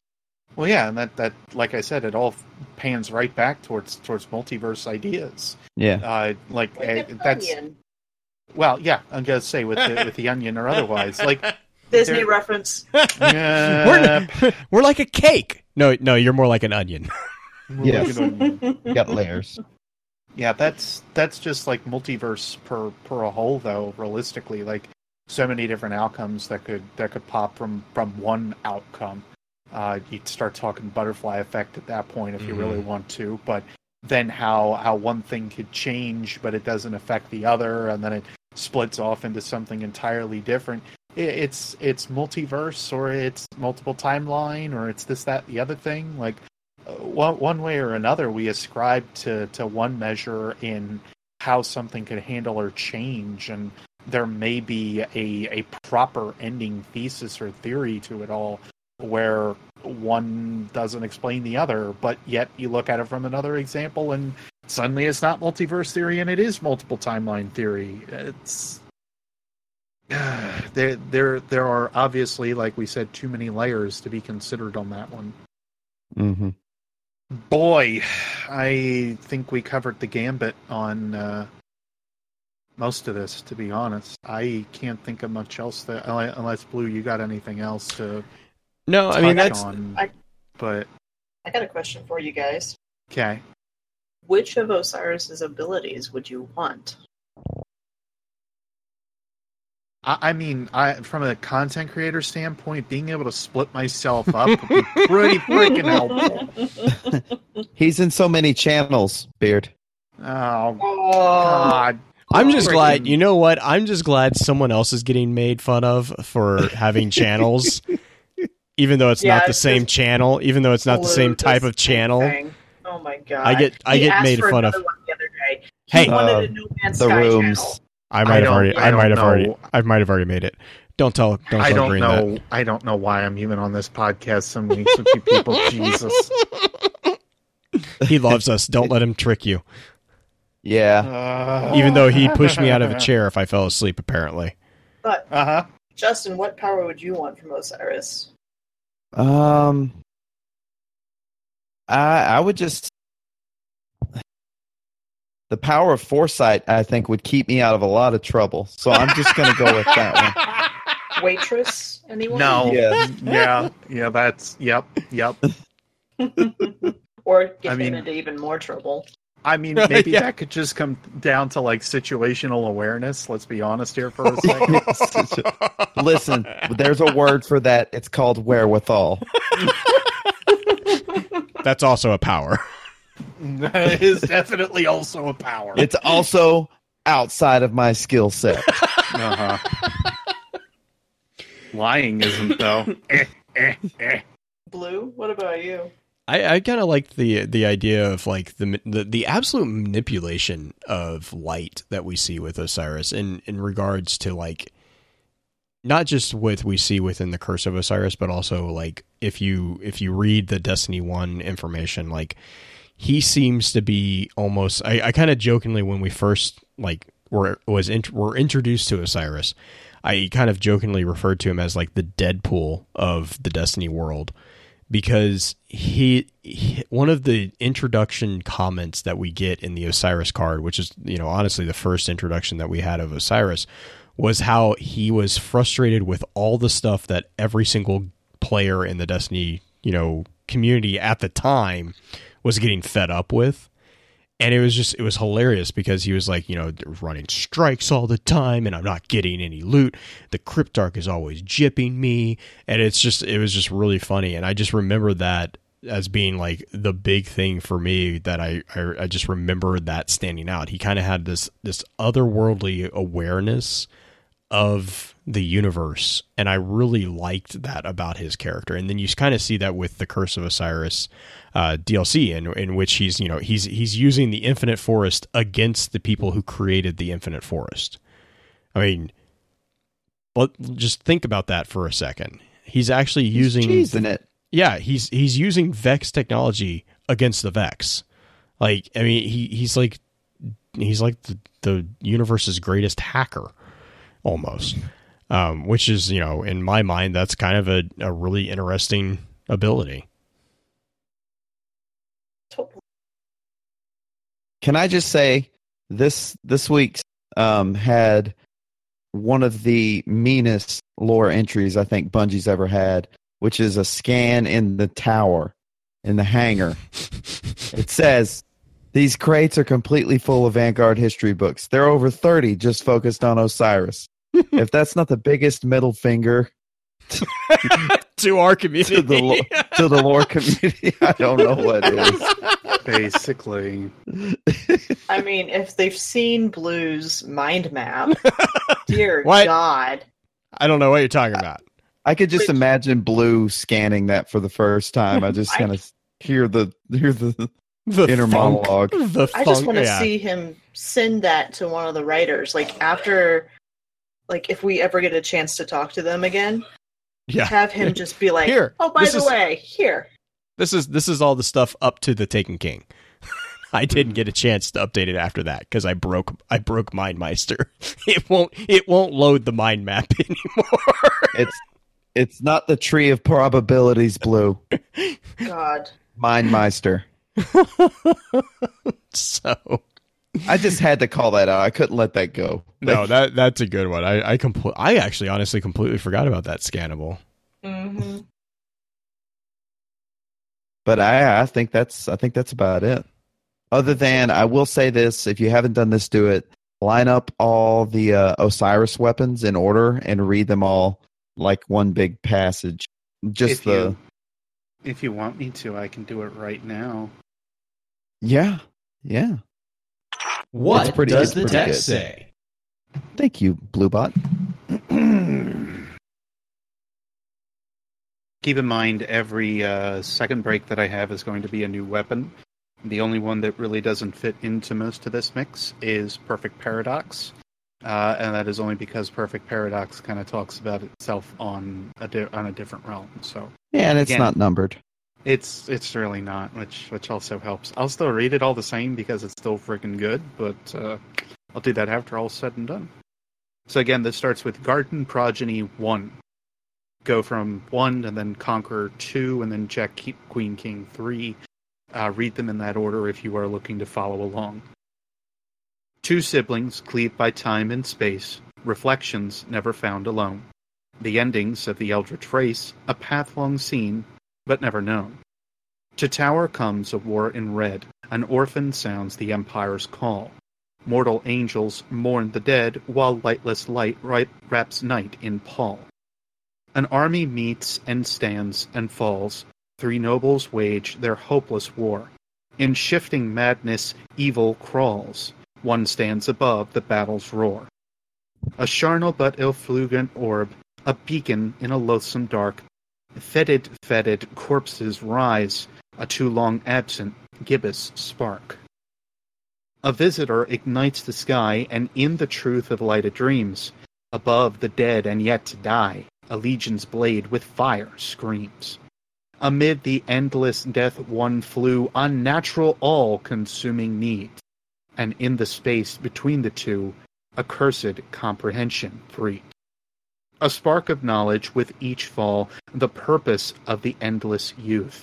No longer shunned, dark's nameless call now brings about tenebrous truth.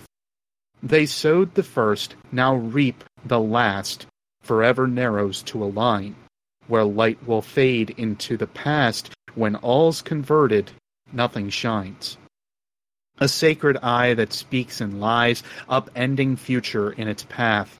The way before us to the skies shall see itself in ancient wrath. See who's robed as if a god, who stands with pride above the rest. Destroy this ancient, nameless fraud.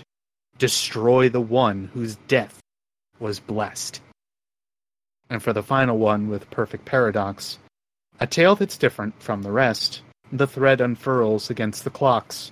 The one the speaker loved the best must have a perfect paradox. Ugh, so good. And I have every single one of those written out to actually start to mean something different per this point. Because none of them read the same from where they did before. Isn't that what's great about all this?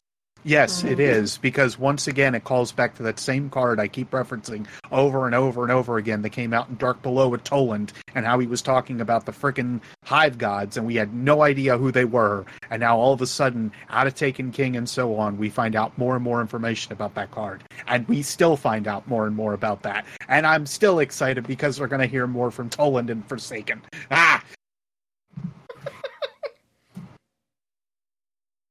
Anyway, those are all of the prophecies of Osiris, which I think is a great place to stop on. Yep. Let's stop. They let's end on the whispers of what's to come. Whisper. So you guys got shout-outs? Yes.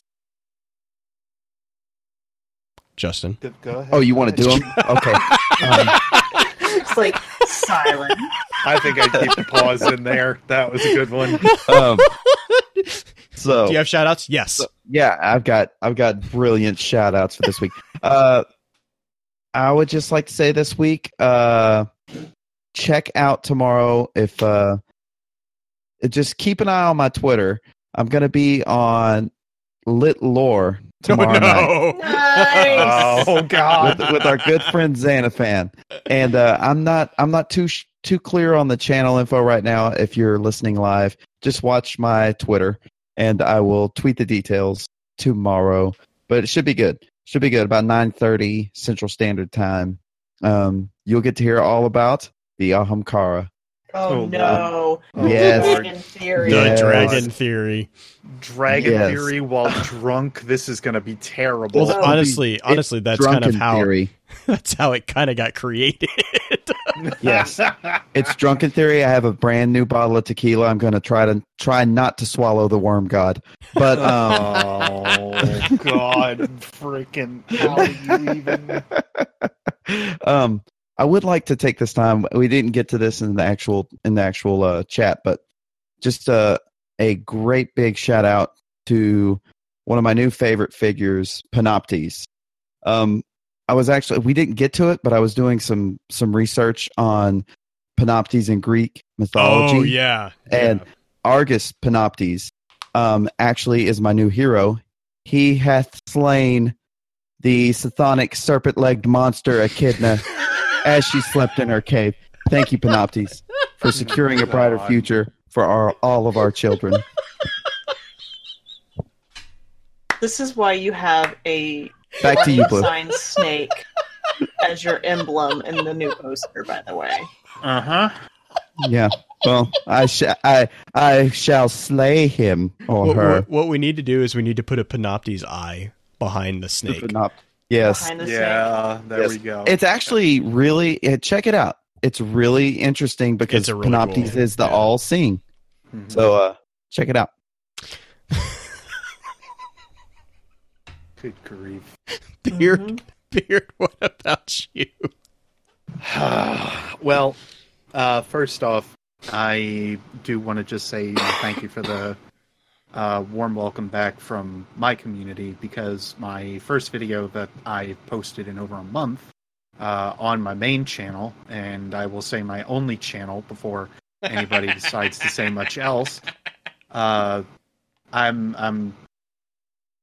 just the warm welcome back was very nice to have. I being gone for like over a month and a half, and then posting a video, I was like, oh, let's look at like 20 views because I'm like completely out of the algorithm and nobody's going to get noticed on this at all. But it was just nice to see familiar faces again, and you really, I don't think you guys know how much it is or how awesome it is to just see all of you now and again, and I hope that I can start to devote more time to you again, because I felt awful that I haven't been able to, either for personal stuff that's been going on, or just my brain being my brain, or otherwise. But I simply just have to say thank you for being you guys and just supporting me wherever you can, because I, as much as I would probably still do this even if I had 20 viewers, it's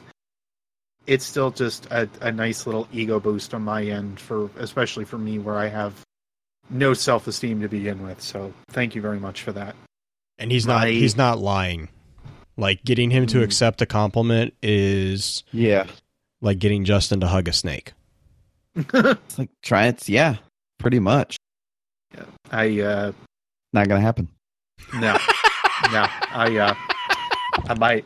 We might have to try that next time. I'll be like, yo, the fangs are out of this one. Is that okay, Justin? Nope. Just bring a stuck one. Mm-hmm. It's a noodle. No. That might The fat noodles get stuck in corners. Nope. Rope. Nope. Nope. Oh God, the nope. Rope. My second shout out though has to go to Bungie.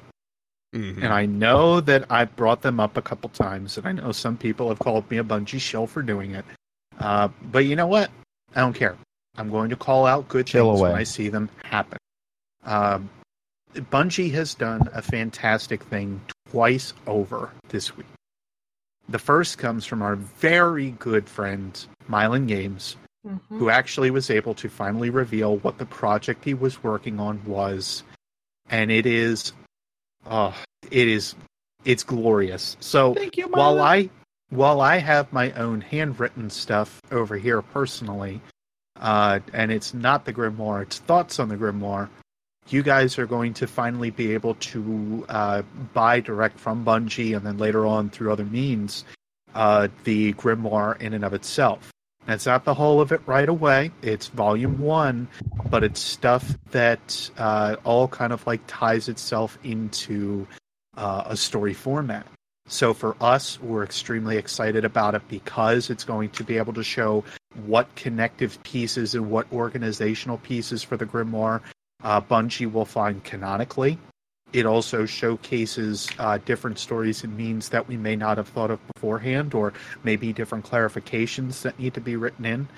It will also have art on the inside, and we may be able to see things that we don't know about previously. So all of these things are going to start like popping up, and where you would, and I have to just highlight the cost, not again to say that I'm just saying go buy the thing or that this is not a plug for Bungie, but they're only charging $25 for the thing, and it's 128 pages. I can think of art books that I have spent $50 on that have less than that.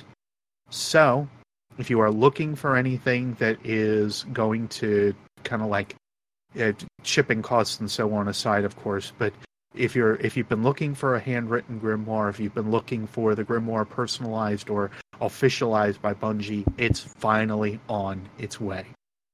The second thing that Bungie did this week, or really from even last week, and it was still kind of unfolding for us because we didn't know the full details, the Whisper of the Worm quest.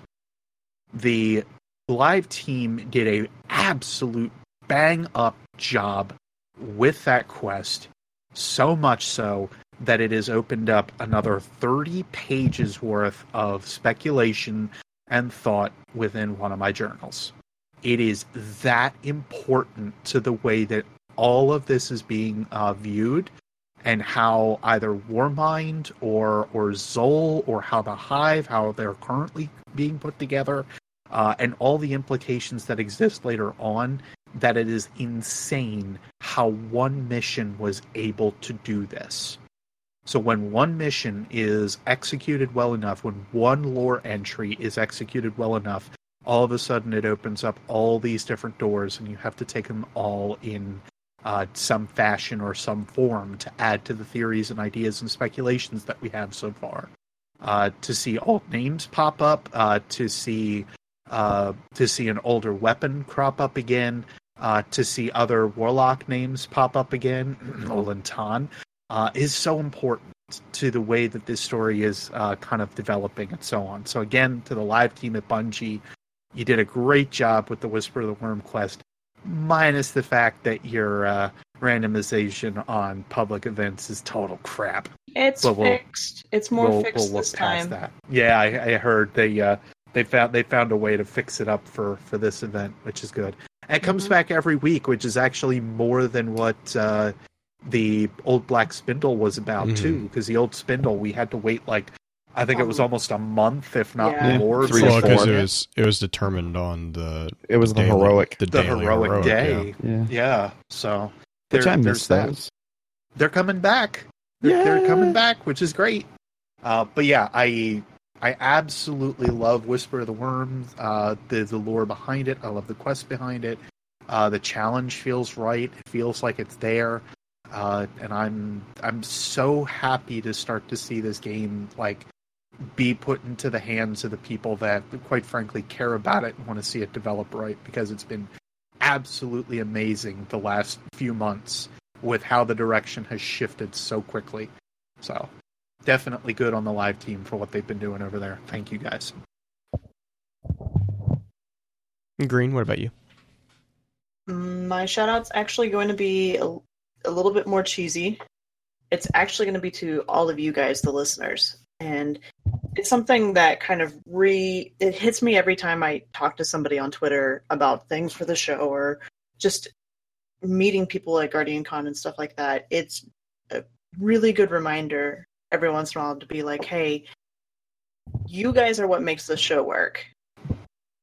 That's the end all be all. Like, we will sit here and talk about it, but it's you guys who really make this show a lot more fun for us. Getting your comments and feedback and reviews, it's amazing. And the show has grown a lot more than even I realized, as far as our Discord's grown quite a bit. And it's because you guys are sharing, and it's going to sound really cheesy, you guys are sharing the good news of the Focus Fire chat. And we love you guys. We love being here for you guys and love sharing what we are passionate about. And so thank you to all of you guys, the listeners, for being here week after week, listening to us, sharing us with your random clanmate or fire team friend who's just like, oh, I'm so bored with the game right now, but I want to still be involved somehow, but I don't have time to play. You guys who are sharing them, that's amazing, and that helps us grow, and it helps people learn about the lore. So Bungie does put out a grimoire anthology with the help of one of the lore creators. It makes us be heard, and it makes us feel good, and you guys are, I just want to give everybody a hug. I was talking about this the other day with one of my coworkers. It's like, I have never been to a convention where I've seen so many people hugging. Mm-hmm. And especially lore people. Every lore person was like super huggy, and I am not a huggy person. You can ask my wife. I am not a huggy person, but That's a lie. It's true. She hugs us all the time. I'm a hugger. All right, Justin is a hugger, so fair warning. I'm a super hugger. Bring it in. I would hug you through the mic, but that would sound awkward with awkwardness. Never. Anyways, carry on. But yes, thank you, listeners, and thank you for the people who are jumping into chat and talking about things, and new friends and old friends, and bringing up new ideas. I love it when somebody brings me like the spin foil. I may not be able to respond all the time right away, but it definitely is something that I try to like forward onto Beard or Blue if I need to. Yes, she does. All the time. And it gets them going, and then we have these long conversations off to the side. And while I'm in the middle of writing a script, and then all of a sudden I'm like, oh my God, what do you mean? Forward onto Beard sounds like a Halo ship. Oh my gosh, yes! Writing that one down too. We need to do another Halo episode. Are you giving him more material for introductions? To be fair, I don't need much help. Gamma Trap's doing a lot of my work for me. Apparently.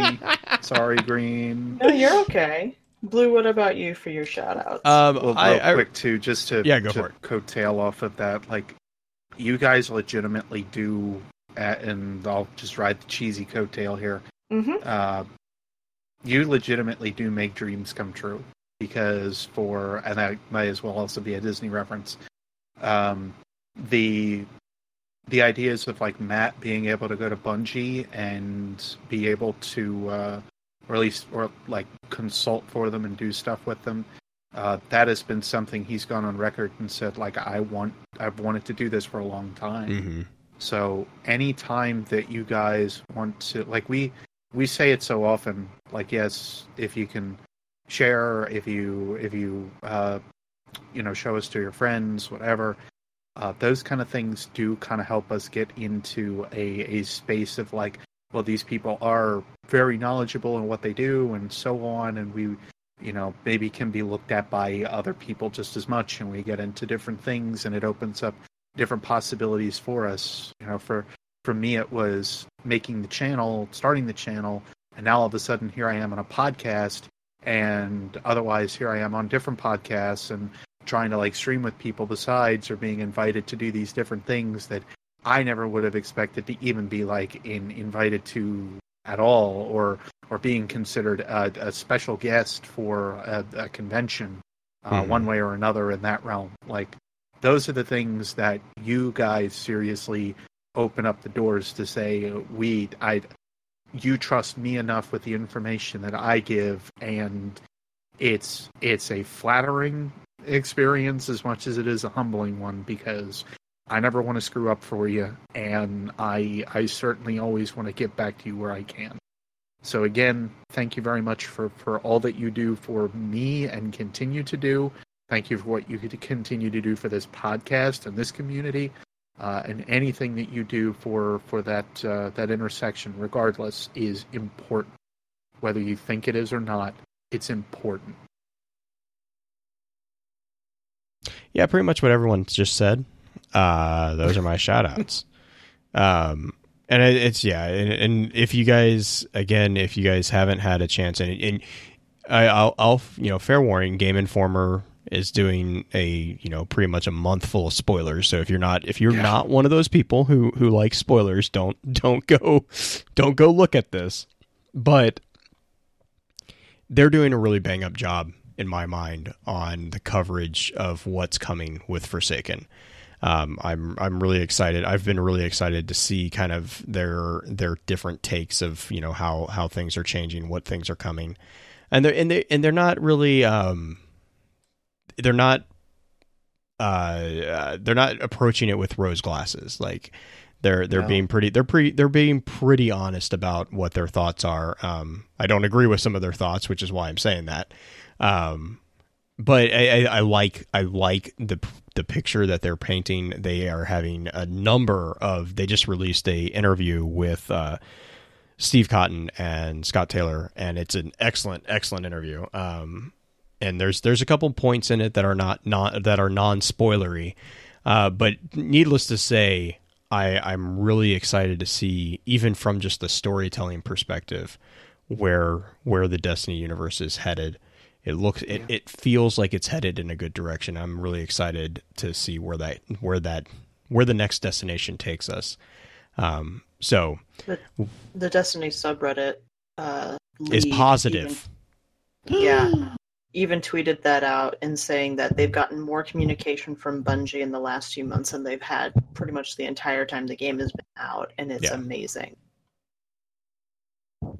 Yeah, the live team, like I said, they're doing incredible things, and it's the team I was looking forward to being invested once they got on board with after the turn of the year, and I wanted to see what they were going to be able to do as time went by. Like Chris Barrett being involved in that, and then having Scott Taylor, Steve Cotton on board now, plus just seeing all the other ones with Lars Bakken and all of them on there too. Like, right. They are all such passionate and amazing people that I don't think that gets talked about enough. Is like what it is that they're doing is awesome to reconnect with everybody again. Definitely big, and I love all the stuff that's coming out of that Game Informer stuff. That's it paints a different picture, I guess, from the Bungie that's being presented to us by certain people on the internet. Well, yeah, and it's all a matter of perspective as well. So, but yeah, so we're gonna run through a few an outro real quick, and we'll probably stay for a little bit of an after show, as is pretty customary. With that, we'll begin to wrap the chat up. Thank you again to those over on Twitch for coming to spend your evening with us. If you'd like to join us for the live streaming of the episodes, please be sure to give us a follow over on twitch.tv/FocusFireChat. Links to our episode archives can be found at www.focusfirechat.com. Please be sure to email us at focusfirechat@gmail.com with any comments or questions for our team concerning the podcast, and let us know how we're doing by giving us some feedback and a rating over on iTunes as well. Also, be sure to check out all of our amazing partner podcasts within the Guardian Radio Network over on theguardiansofdestiny.com. So until next time, focus your fire, and may your light shine bright.